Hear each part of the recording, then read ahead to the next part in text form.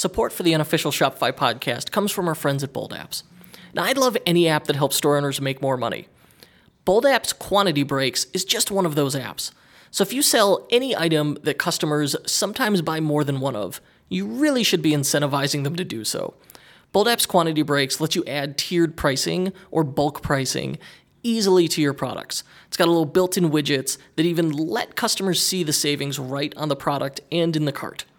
If you want to try Quantity Breaks out for free for 2 months, just go to ecommerce-bootcamp.com/bold to get started today. Additional support for the unofficial Shopify podcast comes from SEO Manager. You know the benefit of SEO. The higher you rank in search engines, the more visitors your store will have. And more visitors means more sales, which means more money in your pocket. But how do you do that? That's where SEO Manager comes in. It helps Shopify store owners get found in search engines, and it's trusted by thousands of Shopify stores. It leads the market in both innovation and usability, and it's no wonder. SEO Manager adds an entire suite of tools to help attract new customers by fully optimizing your store.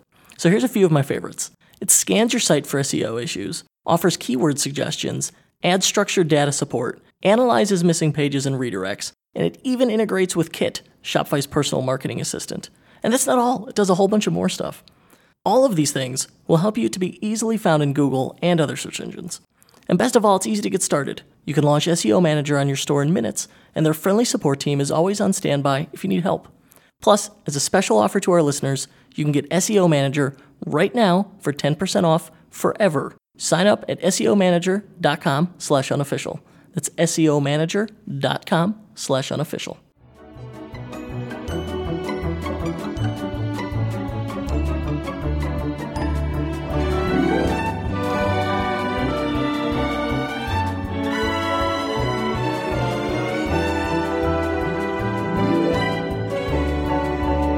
Hello and welcome back to the unofficial Shopify podcast. I'm your host, Kurt Elster, broadcasting still from EtherCycle headquarters, and at the time of this recording, I am very excited to announce a few things. The show is closing in on 300,000 downloads. Feels like only, I think in the spring, I was saying, hey, help us get to 250,000, and oh my gosh, it is hockey sticking. So thank you guys so much. Clearly, you're promoting it, you're mentioning it to friends. Leaving us reviews on iTunes. It is so helpful.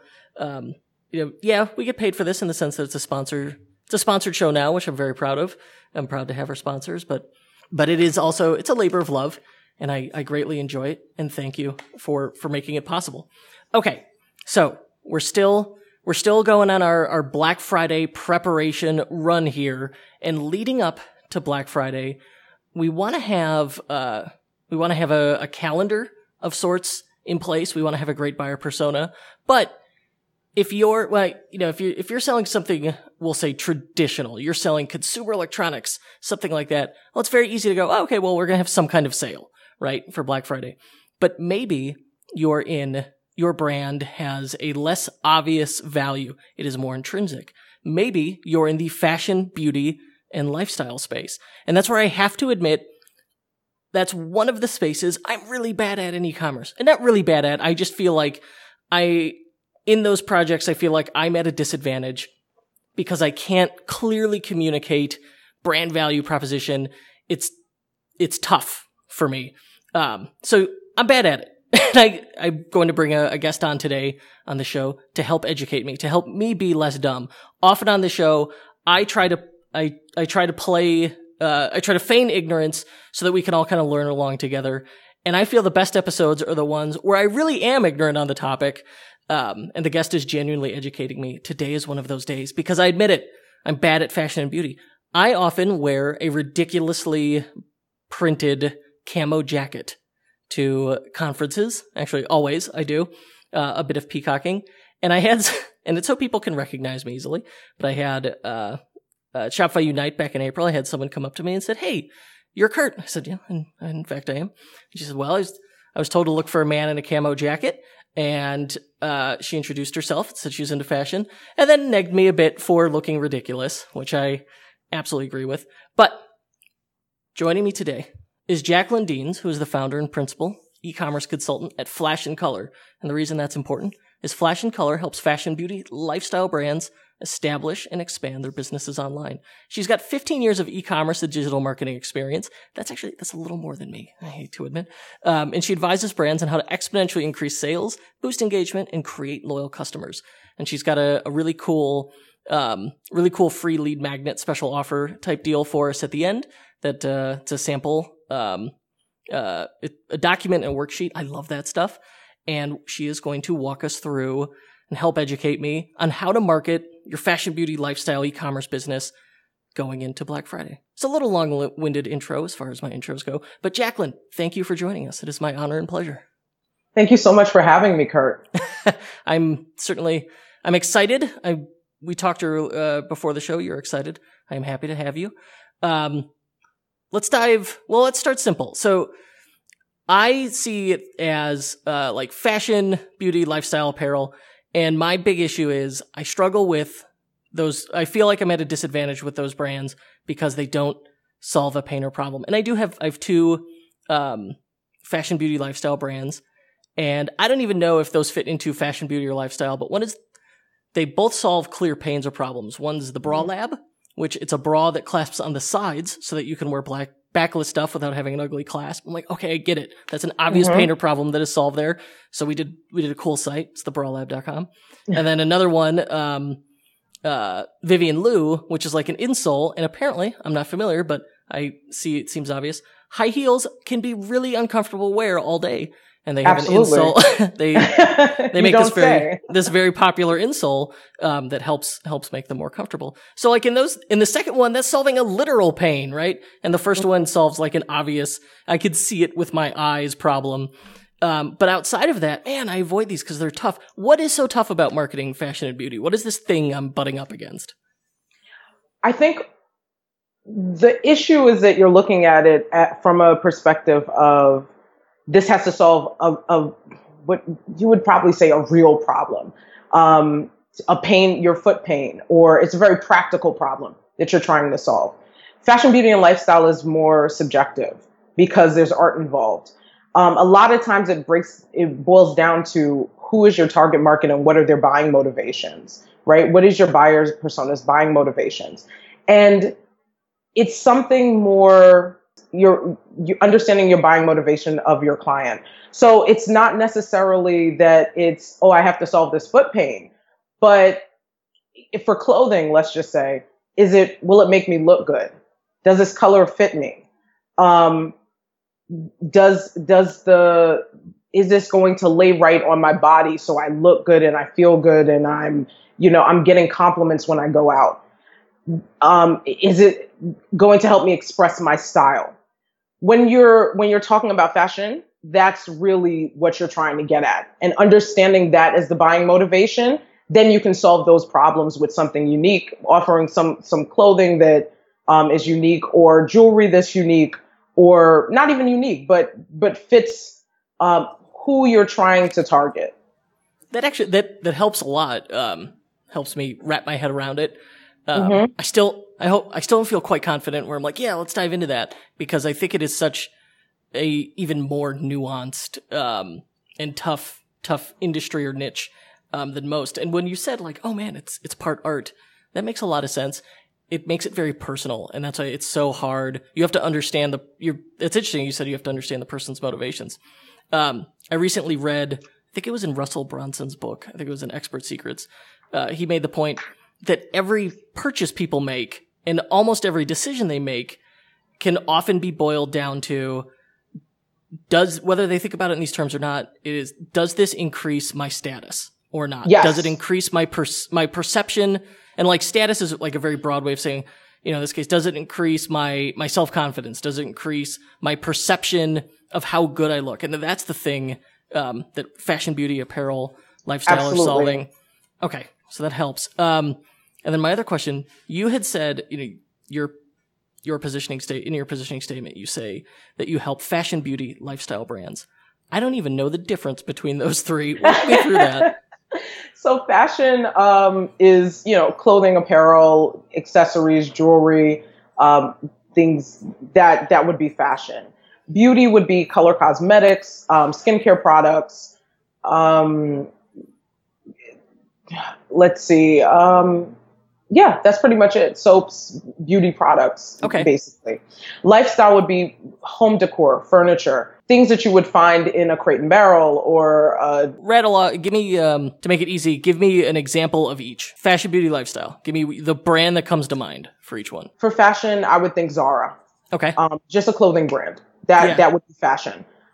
Beauty would be Anastasia Brow Studio, where if they're selling kits to make your brows look good, your eyebrows. Literally, there's a whole movement around having the perfect brow. So that would be, I know. No, well, I often have not in the industry. Like you're just looking at this like really, but I have these very arched eyebrows, and I often have people go, "Kurt, do you pluck your eyebrows?" Yeah, exactly. Actually, I shave my unibrow, if that's what you mean. Like, no, that's not what I mean. Well, you're lucky to have perfect arches, but that's the look that we're going for. Sometimes they call them Instagram eyebrows because people take time, 20 minutes, 30 minutes per day just to do their eyebrows. There are actually products for that. That solves a problem. So that would be an example of a beauty brand. Okay. A lifestyle business would be anything that you'd find on Wayfair. Couches, vases, and I did just furnish most of my living room with All Modern, which is a Wayfair brand. So I did exactly, which is a Wayfair brand, exactly. And it was like it was all of that. Yeah, it was important and subjective. And the thing that they had that I liked was we had a friend who's an interior decorator go, listen, everybody buys furniture that's the wrong size. I'm going to tell you here's the layout of furniture to get, and here's the pieces, here's the size of them. And then Wayfair is cool. They let you pick the max size of your furniture. Exactly. And then and they broke them down, since it's subjective. Wayfair has several brands and they kind of break them down by taste. Well, All Modern is the one that's very, it's modern furniture starting around 1940, replicas of this stuff. And it was cool and it worked. And to me, it's like, oh wow, my living room is arranged nicely and I've got the furniture looks right. And I spent $1,000 at Wayfair because, I perceive that as increasing my status. Absolutely. And that's the thing about fashion, beauty, and lifestyle. It does solve a problem. The problem is, how do I increase my status? How do I go out into the world looking good, feeling good? And that's what you solve. Once you have that down, once you understand the buying motivations and there'll be other buying motivations as well and buying concerns that you have to address. Buying motivations like standing out, getting compliments, to be trendy. Those are some of the buying motivations, to look good, to feel good. Some of the buying concerns are, does this look good on me? Will I get compliments and likes? Does it match my style? So once you address those things, you can sell pretty well. All right, that brings us to our next point. So I'm getting my head wrapped around this. I feel feeling even more confident now. Good. But you brought up some interesting points. You said, well, you have to understand buying motivations, and you have to understand something. You said something else, but it was akin to pains or frustrations, something to that effect. So it's starting to sound like even though we're solving these more intrinsic, ego-centric problems, we have to have a clear understanding of our buyers. That brings us to buyer personas, which I understand you specialize in. Yes. Tell me, first, what is a buyer persona? What do we mean by that?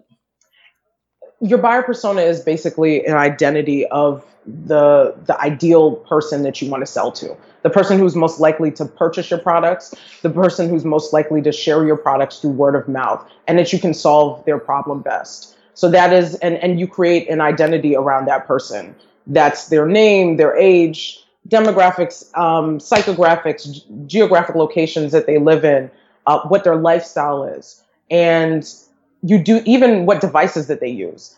And you do a thorough assessment of this person.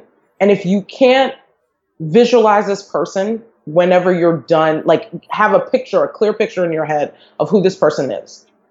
I love the way you led with your definition of that is, hey, we need to have a clear picture of who is the person who's most likely to buy and who's the person who's most likely to share this stuff and be, give us that wonderful word of mouth marketing. Man, leading with that description, suddenly, who wouldn't want a buyer persona? And I've seen the value and preach the value of just customer surveys, customer research, which is the buyer persona is the deliverable that comes out of that. And yet I don't see a lot of my clients like particularly interested. Certainly no one has approached us to say, hey, do buyer persona, do customer research for us. Which has always hurt my feelings a little bit in that I just see like how tremendously valuable it is. But the way you described it you led with the end benefit there, which was smart. Okay. So when we construct buyer personas, and I know we've touched on the show in the past, two ways to do it is A, talk to people. Maybe that's customer, it's surveying them, to figure out, and in the context of the stuff we do, it's like, well, how do you see yourself? Who would you recommend this to? Like, what kind of person would you recommend this to? That goes, all right, now we know how they see themselves. And we'll say, and why would you recommend it to them? What benefit would they get? And then they tell you why they bought. It's like when you put it in the third person, it's easier to answer in a genuine way. Whereas if you ask directly, they're kind of like, I don't know. All right, so a little bit of rabbit hole there, but just like a 2-question survey tells us so much about people. And then the other thing we'll do, and this is easier, of course, is let's just export all your buyers, maybe even your best buyers if you've got a lot of customer data, so that people have made repeat purchases or spent over a certain amount. Put those into Facebook as a custom audience, load it up in Audience Insights tool, and then all of a sudden this thing dumps a whole bunch of demographic data back at me where it's like age, gender, their income, whether they own a house or not, all this really cool stuff where you can paint a clear qualitative picture or quantitative picture of someone, which I think is cool. That's how I have been taking one or both of those things and then trying to draw a picture of what that person looks like. That's how I think of buyer personas. Am I on track with that? You are, but there are additional methods. Okay. So typically what I do, first, let me just say that this is the most important thing that you can do for your business is do the buyer persona. The reason why I say that is because everything that you do comes from that. And you're going to miss the mark and waste marketing dollars if you don't understand your buyer. It affects the photography that you're going to do. It affects the copy that you're going to write and what this person is looking for in that copy to make a purchase decision. It's going to affect, even if you're going to do, especially in fashion, beauty, lifestyle, we do pop-ups, trunk shows, even the locations that you're going to do those and how successful they'll be. And as you know, clearly we both love Shopify. You can do pop-ups and shows because, you have the card reader and it pulls from your own inventory and it makes the process smooth. So that's something that you have to think about. If you don't understand your customer and you don't have a buyer persona, you are going to be wasting marketing dollars and you're going to always miss the mark and lower your conversion rates when those people come to the site. So that's the importance of it. The second thing is... let me stop you there a little bit. Okay. Because there's a ton of stuff in there to unpack. Yes. But I agree with all that, and it's going deeper and presenting a really compelling use case there where it's like, I love the trunk show example. So when you think about, I think when people think about fashion and apparel, like they make it, I know this is probably what I was doing, is you make it too basic and that it's hard to figure out who this person is. Or it's like, well, we sell t-shirts. Okay, fine. Like if it goes on my body and it fits, I can wear it, right? But that's like so practical. Yeah. Right? Such a practical approach to fashion, but okay. Yes. All right. So that's how I was seeing it. And that's so like, yeah, there's some people like that, but it's way off the mark when, if I'm thinking about Target, it's like, well, they sell a whole bunch of t-shirts. Like I'm thinking about it so broad. I need to think about it on more of a, like a micro level. And the example I'll use is my wife's wedding dress. I don't know what it costs. I don't want to know what it costs. It's the only thing about her wedding. I don't know the cost. God, no one tell me. But so she had this like custom couture dress. You know what? I will link to it in the show notes. And like the way she found it was she found a dressmaker. So clear, like how many clients can this dressmaker really have? The dressmaker clearly got in front of her, and at a trunk show, and then she was able to go to like another trunk show. And this woman was not in our state. So clearly there is, like she had an idea of where her best buyer might be and how to get to them. And it worked. And then she ended up, my wife ended up buying this, one-time use, very expensive dress, right? So like when you put it down to that scale, oh, okay, that, it suddenly seems so much more, not just like important and beneficial, but detrimental to the success of a fashion business. Absolutely. And I know wedding is like its own special animal within that. It is, but understanding your customer is the baseline for the foundation of any business. I mean, the best companies, the companies that rapidly grow, they deeply understand their customers. Even like a Sephora has like 12 buyer personas. And Anthropologie has they have a main buyer persona, but they understand their customer, even whether that's Anthropologie or Urban Outfitters, because they're all under the same company. Urban Outfitters has a specific customer. Anthropologie has a specific customer, but they know them really well. It affects even the naming of if you go on Anthropologie, the way they name things is based on their buyer persona of someone who travels, someone who is even a little bit more bohemian, but has a high income. And the locations where they even put the stores. There's a lot that goes into this to really understand your customer so you can grow your business. So some of the methods that I use, besides, taking all those emails, putting them into Facebook, and then having them spit out data. And of course, what you said was amazing, using your best customers. You don't want to use everybody who you could have been doing a giveaway. And these people came in here to your store. You want to take the people who have proven that they're really great customers. And they're really loyal to the brand. The VIP customers. The VIP customers, and how you're going to market to them and find the people who are like them. So that's a good method. The other method that I use, and I typically do very in-depth research. I use Mintel reports. I use IBISWorld. I use eMarketer. I use First Research. And these are I don't know what any of those things are. Those are a bunch of words. Just a bunch of words. Let me slow it down. Mintel is a large market research company. All of these are market research companies. And they sell market research reports that are extremely expensive, but worth it. Now, there is a way around this because they can cost several thousands of dollars. How I get access to these reports, and this is my secret of doing some of the research. I'm nervous about putting it out there, but I feel like people need to know this. That's one of the best ways, and that's what some of the larger companies use to get their market research studies. What I do to get them for free is a lot of times your business libraries and your college libraries will have free access to Mintel reports, IBISWorld reports, eMarketer, and First Research. Mintel is always one of my they're one of my favorite market research firms, but they will tell you where your industry is going, whether that's beauty, men's skincare, fashion, whatever it is. They'll talk about the growth in the industry or decline, and they'll have a lot of data on where your customers are and who the customers are and if it's shifting and changing. So I'm trying to, all right. So let me give an example here because it's it's a really broad category. So let's say I'm going to be creating, I'm thinking, man, I'm going to make the next great line of women's jeans. And the danger there is even denim manufacturers are suffering now because so many women just wear leggings all the time. So Is there, where would I even, if that was what I wanted to do and I didn't know about the denim thing, where would I go to start learning any of that? You're doing online research. You can check some of these reports, like the IBISWorld, Mintel reports, all of that.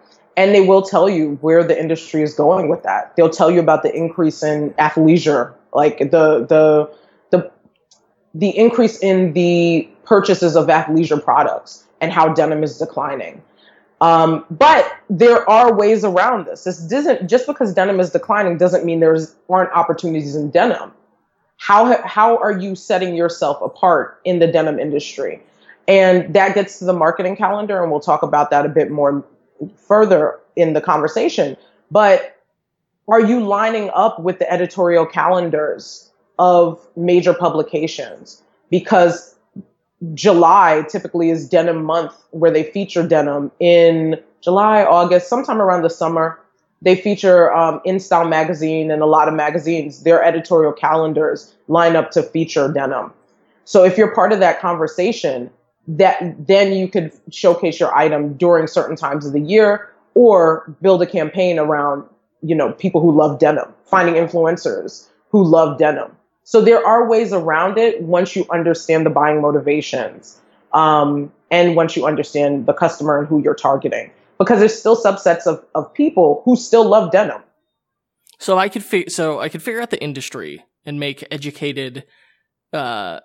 some educated guesses or assumptions about my buyer first, based on this very broad macro industry data. And then I could figure out demographics of my customers. If I have customer data that I can run through, like Facebook Audience Insights, I could survey my customers. What kind of questions are you asking of customers? When I ask customers questions, when I do customer service, and typically I do more of the data side, okay. But when we ask customers, I don't generally, it's weird because I don't ask as much. I stalk a little bit. I hate to put it that way. And one thing I also want to touch on, it's not just that the industry data is very macro. When you get into the Mintel reports, they can be very, very specific. How do you spell that Mintel report? Mintel is MINTEL. TEL reports. Okay. Because they can be very specific about just even men's skincare, and then the rise in men's use of anti-aging products. It can be that specific. So and that's why the reports are several thousands of dollars, because they've already done the work. But here's where I stalk.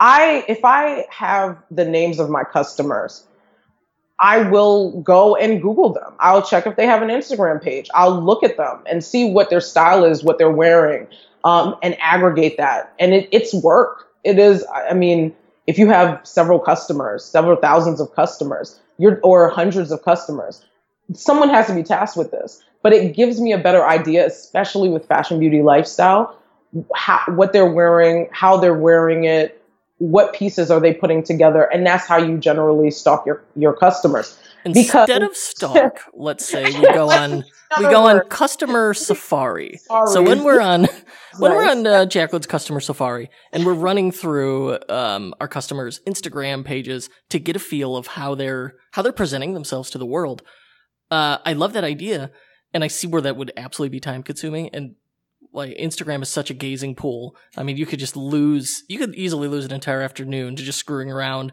going down this rabbit hole. The rabbit hole. And that there's a reason why I deleted Instagram off my phone about 2 years ago. But what I want to know is, how do you say you aggregate that data? Man, I don't even know how I would report on that or write it down.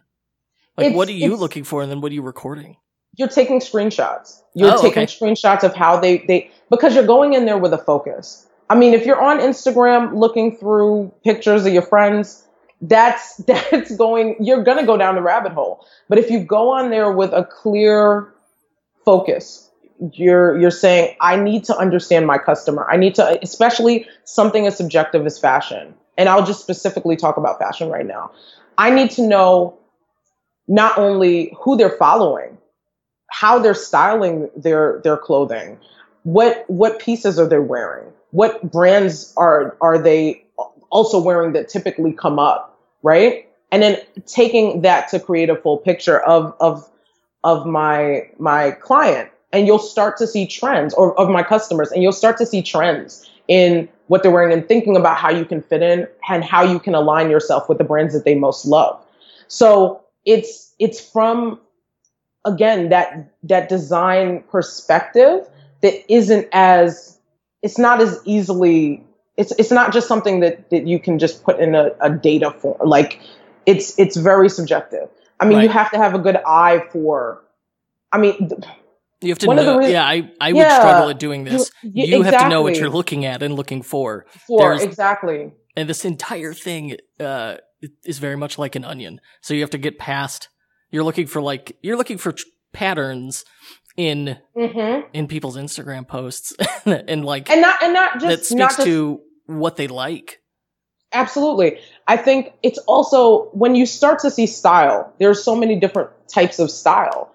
And when you start to see that, you'll start to see that there are certain companies that come up with each style. There are certain looks that come up with each style. And there are certain people that your customers are following in order to, there's certain blogs that they're going to. There's certain influencers, exactly, that they're going to. And that's when you can say, this is who I'm going to align myself with, and this is what they like to see. And that's where and you shouldn't feel bad about not knowing. This is what makes fashion so difficult, because it's not starting to become clear. It's not as practical as other industries. It's not like, you're selling electronics. Okay. The camera, you run down a list of stats for the camera, megapixels and whatever else. You put on this lens and this is what it does and you get this effect. That's very tangible and practical. Whereas trying to define the value of having one's eyebrows on fleek is extremely difficult. It's a totally different thing. And what is the motivation behind that? The motivation behind that is you have to look good. You have to impress your friends. You want to show that you take pride in yourself and your beauty. You may even go to conferences like BeautyCon. There is a BeautyCon, to learn what are the new eyebrow trends. And that you're ahead of the game. Crazy. That's something that's not a practical thing. So do you have an example of what, like what you might learn going through these Instagram photos, and then more importantly, how, like, what might be something actionable that would come out of that? Sure. What I would look at is style. And let me just give you some examples of style so it makes it a little bit easier. If you have a more corporate style, not that you would have this as much on Instagram, you have a more corporate style or a more casual style or a more bohemian style, right? You're targeting those people differently. So if you're looking for someone who is into athleisure, then you know who to target. Then you know that, these people these are the people who have, or this is a look that this group of people likes. Let me see who else they're following. And because this is something with fashion and beauty, this is something that people, if you ask in a survey, you may not get to the right answer. It's something that you have to learn by, you can ask the questions. I'm not against surveys. But sometimes survey data... I'm starting to get how difficult it would be to try and get people to... Someone who's especially not used to describing, like, this is the style and what I like. Exactly. I mean, like, with things subjective as this, people will say, well, it's like porn. I'll know it when I see it. Right? Yes, it's by observation, if you will. But yeah, you have to observe them. You have to observe how they move and what in their natural habitat, as opposed to... like if I go down to Soho, I'm in New York. If I go down to Soho and I walk up to some fashionable trendsetter and why did you pick this top out? They'll say it's because it's cool. Yeah. But you get in the straight, like, why is it cool? There's so many things that led to that. And they may not have the vocabulary to tell you, right? So you can't necessarily base it off of what they tell you. But you can see that I noticed that Topshop is putting out a lot of these spaghetti crop tops. I'm noticing that everyone is wearing them. Who's the person that started this trend? Or can I go back into people's Instagram, or can I look at someone's Instagram and see how much they're wearing this across? When you identify a trend, are you able to tell? Can you go back and figure out, like, man, this is the woman on Instagram who is responsible for this, or this is like the TV show, or this is the brand that we could blame for what, like, X trend. Like, suddenly boat necks come back, and are there ever situations where, like, literally it was like Jennifer Lawrence's appearance on whatever show, now boat necks are big? People who do this for a living, who do market research, yes, they can. They can get as close to that as possible. They can tell when a style exploded and who were the few people or the group of people who came up with that, or who made it very public, and then you start to see the trend coming out after. But also, this stuff is planned in advance. When you see everything, what seems to just pop up, these products were already made a year in advance. The fashion cycle, Pantone picks colors a year in advance. They'll tell you what the color is going to be for the next spring. I've seen those every year. I have always wondered, does Pantone really have that kind of influence? Oh my God. Yes. Not everyone may not be wearing Radiant Orchid, but yes, the colors, they pick a series of colors. It's not just the one. You always hear about the one major color for the year, but they usually tell you what colors will go with that. And you will see it on the runway, and then and for, when the year comes out, you will see those colors in the stores, and you will see certain cuts in the stores. So this is a lot of this is planned in advance. It's not something that just happens, that just explodes. And they are pushing it through channels. This, you've brought up a couple times. Well, you mentioned, the importance of aligning yourself with editorial calendars, and that this is planned in advance. How important is it? I don't even know the question to ask, but clearly, having a marketing calendar, is critical here to be in line with this. Talk to me about why we need to be thinking about a marketing calendar. One of the most important things for growing your business or one of the things that could most help your business to grow steadily and even exponentially is having a marketing calendar.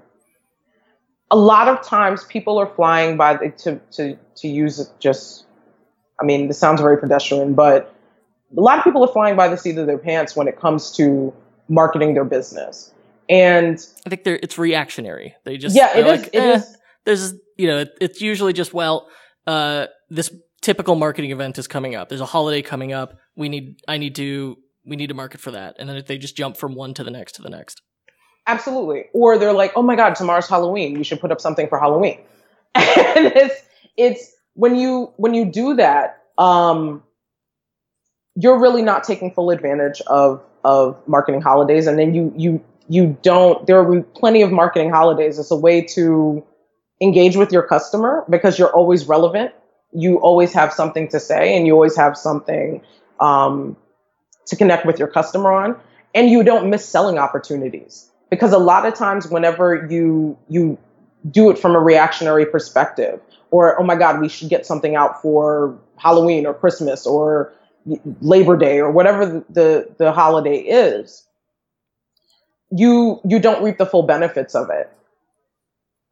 So the better thing is to make a year-long marketing calendar. A year-long? Oh my gosh. I know. Here's what you put in your marketing calendar. And this will probably make it a little easier for people to digest. It takes time, but it's time well spent. So if you're making a marketing calendar, you should put down the major holidays, of course, Christmas, New Year's, Black Friday, Valentine's Day, whatever. Those are standards. Those are standard. But you could also do the obscure holidays, depending on who your buyer persona is and what will resonate with them. So International Bosses Day, National Underwear Day, National Picnic Day. It allows you to have a reason to communicate with your customer, whether that's on social media or whether that is through an email newsletter. You also have, and speaking of, for example, you're a lingerie company.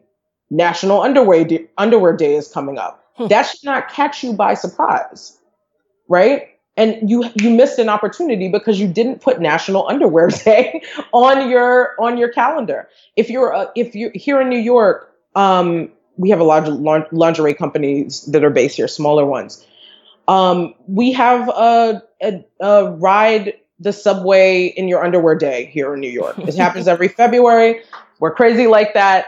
And so that being said, it should be something where if that if your brand aligns with the type of people who are bold and would ride the subway in winter in their underwear, you need to have a campaign for that. Like, what are you wearing and you're a New York based brand. What are you wearing to go on the subway half naked, right? You wouldn't say it that way. There'd be a better way to write copy, but that would basically be it, so that you can have sales before that time comes and you look like you're in the know, right? How many total events are in a typical marketing calendar? It depends on the company, it depends on the brand, and it depends on your buyer persona. The major holidays should be there. Some of the obscure holidays should be there. Industry specific events, like if you're a Bohemian company and Coachella's coming up, you'll have events like that. You should be folding those in. I call those industry specific events.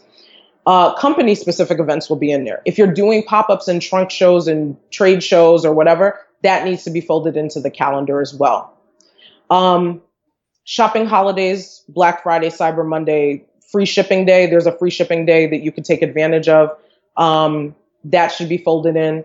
And then editorial magazine stuff. It depends. That's the thing I wanted to. Oh, yeah, sure. You mentioned earlier that I was like, whoa. Talk to me about planning around that. Around editorial calendars. Yeah. So when you understand who your buyer is and what publications they would likely read, let's say they read People Style Watch, just as a typical for a fashion or in-style magazine. Okay. Those companies typically have a media kit. If you go on their site, they'll have a media kit where you can download and it's usually for selling ads. You know, they want you to buy ads in their magazine. Right. But they'll tell you for a full year in advance what each issue is going to be about, what they're going to talk about in that issue. So once you have that, you can line up your marketing calendar to be in line with that. For example, Spring Makeup Trends is coming out in the March issue, right? The gift guide comes out in December for InStyle magazine. The travel guide for InStyle magazine is in the June issue. So once you know that in advance, you know what everyone's going to be buzzing about. And typically those calendars, they usually line up with each company or most companies. So InStyle's calendar will kind of overlap with People Style Watch, let's just say, right? So once you have an understanding about what everyone's going to be buzzing about, because it's in the magazines and it's probably going to be on Refinery and all of these places, and that lines up with your buyer persona, then you'll always have a relevant conversation with your customers. So if I'm trying to all right, so even I should know the editorial calendar of what my ideal buyer, my VIP customer is reading, so that I could produce relevant content, and essentially always be on trend and be part of that conversation. Certainly I'm making my own luck, by doing that, I'm making my own luck in that I may be able to get myself in front of and into, these publications. You can make your own luck to either get into or in front of these publications, but also just that you can be part of the conversation. Sometimes you don't want to spend the money on getting into these publications. There's better ways of doing it, much better ways that are less expensive. Whether that's doing Facebook ads or whether that's doing influencer outreach, whatever the situation is, but you still want to be part of the conversation. Because they've done the work already. You know, Spring Makeup Trends in the March issue that comes out in February. If you're a cosmetics company or you run a small cosmetics business and you're running on Shopify, you need to know that we got to put our colors together for spring. So that when we're part of that conversation or we're even ahead of that conversation. So even that's going to affect what products do we feature on our homepage? What, are we doing events? Are we aligning with what people are most likely talking about, reading about, and most likely to buy? So you want to just have the stuff ready. Very cool.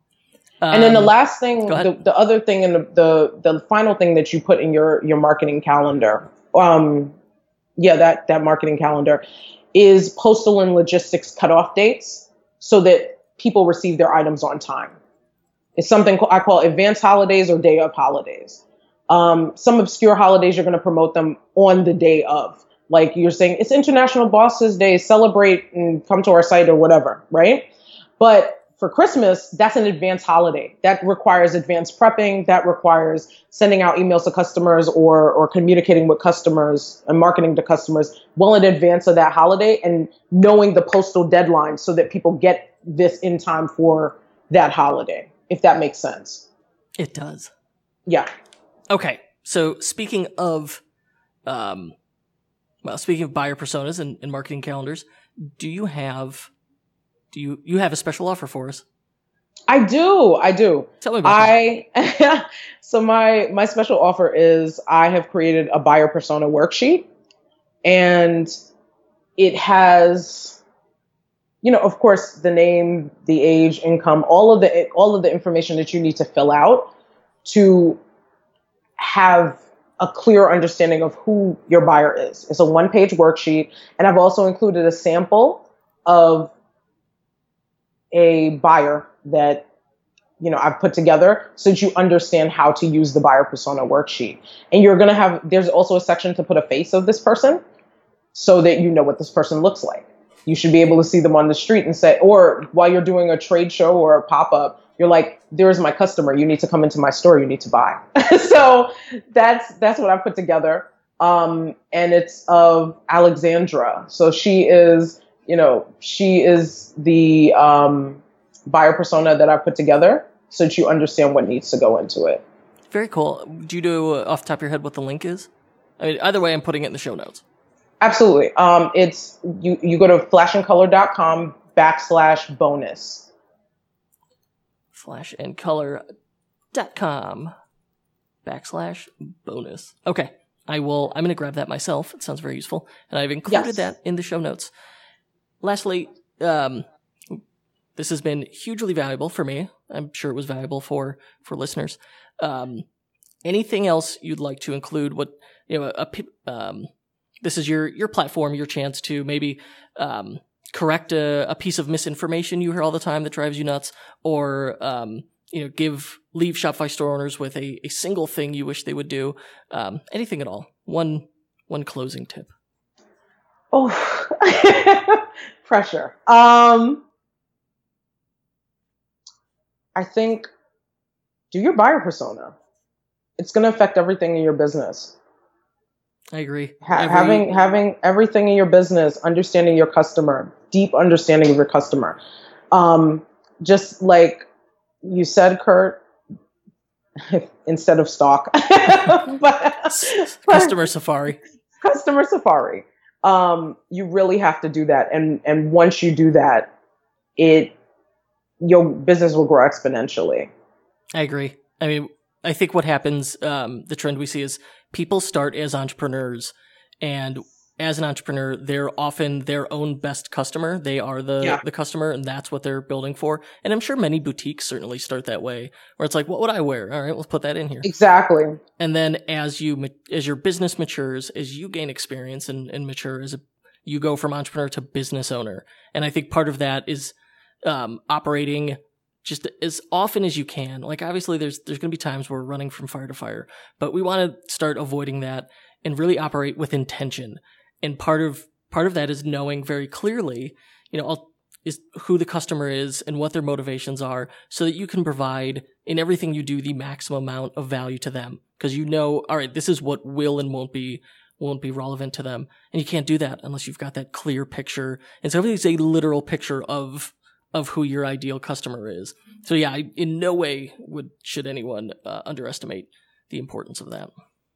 And I also want to just add to that is that, I know I was supposed to leave with one thing, but I'll add to that is that the beauty of being a small business owner is that once you understand this, you can take market share away from larger companies who may not be doing the work. I've worked with companies large and small. I still have to go into large companies and they don't have buyer personas. The most successful ones do. But I do walk into companies where they don't have a buyer persona. And once you get that in place, you'll see them skyrocket. But you have the ability to really grow rapidly once you understand this. And I think that's what I'm about.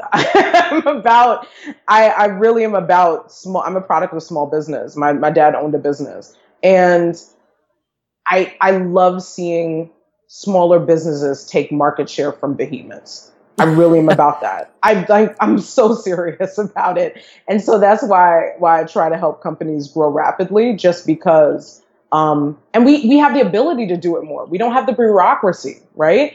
This has to design by committee happening to change one small thing on the site or changing direction. You can be nimble and then really reap the benefits of that. Absolutely. Yeah. The smaller the organization, absolutely the less overhead, the faster they can move, the more resources they have to devote to things, in the sense that they don't have to go through, layers upon layers. Certainly there are advantages there, and you can be your own spokesman and advocate in word of mouth. Not word of mouth, mouthpiece. So there's great advantages to that. But this has been illuminating. I've learned a lot. I appreciate it. Lastly, where could people go to learn more about you? You can come to flashandcolor.com, and you can connect with me on LinkedIn. I'm very much on LinkedIn all the time. So you can connect with me there, or you can connect with me at flashandcolor.com. Very cool. And that's it for us today at the Unofficial Shopify Podcast. Jacqueline, thank you. And to our listeners, I'd love to hear your thoughts on this episode. So please join our Facebook group, search for the Unofficial Shopify Podcast Insiders, and come talk to us. Or sign up for my newsletter, kurtelster.com. Hit reply to any of my emails. I promise I read them all, and I may even send you a funny GIF in reply. Either way, you'll be notified whenever a new episode goes live. Of course, if you'd like to work with me on your next project, you can apply to youthcycle.com. And as always, thanks for listening, and we'll be back next week. Our program was produced today by Paul Rita. The Unofficial Shopify Podcast is distributed by EtherCycle LLC. We'll be back next week with more value bombs for Shopify store owners. If you're looking for more high-quality and actionable advice on learning the business of e-commerce, join thousands of other Shopify store owners on our totally free newsletter at e-commerce bootcamp. That's e-commerce-bootcamp.com.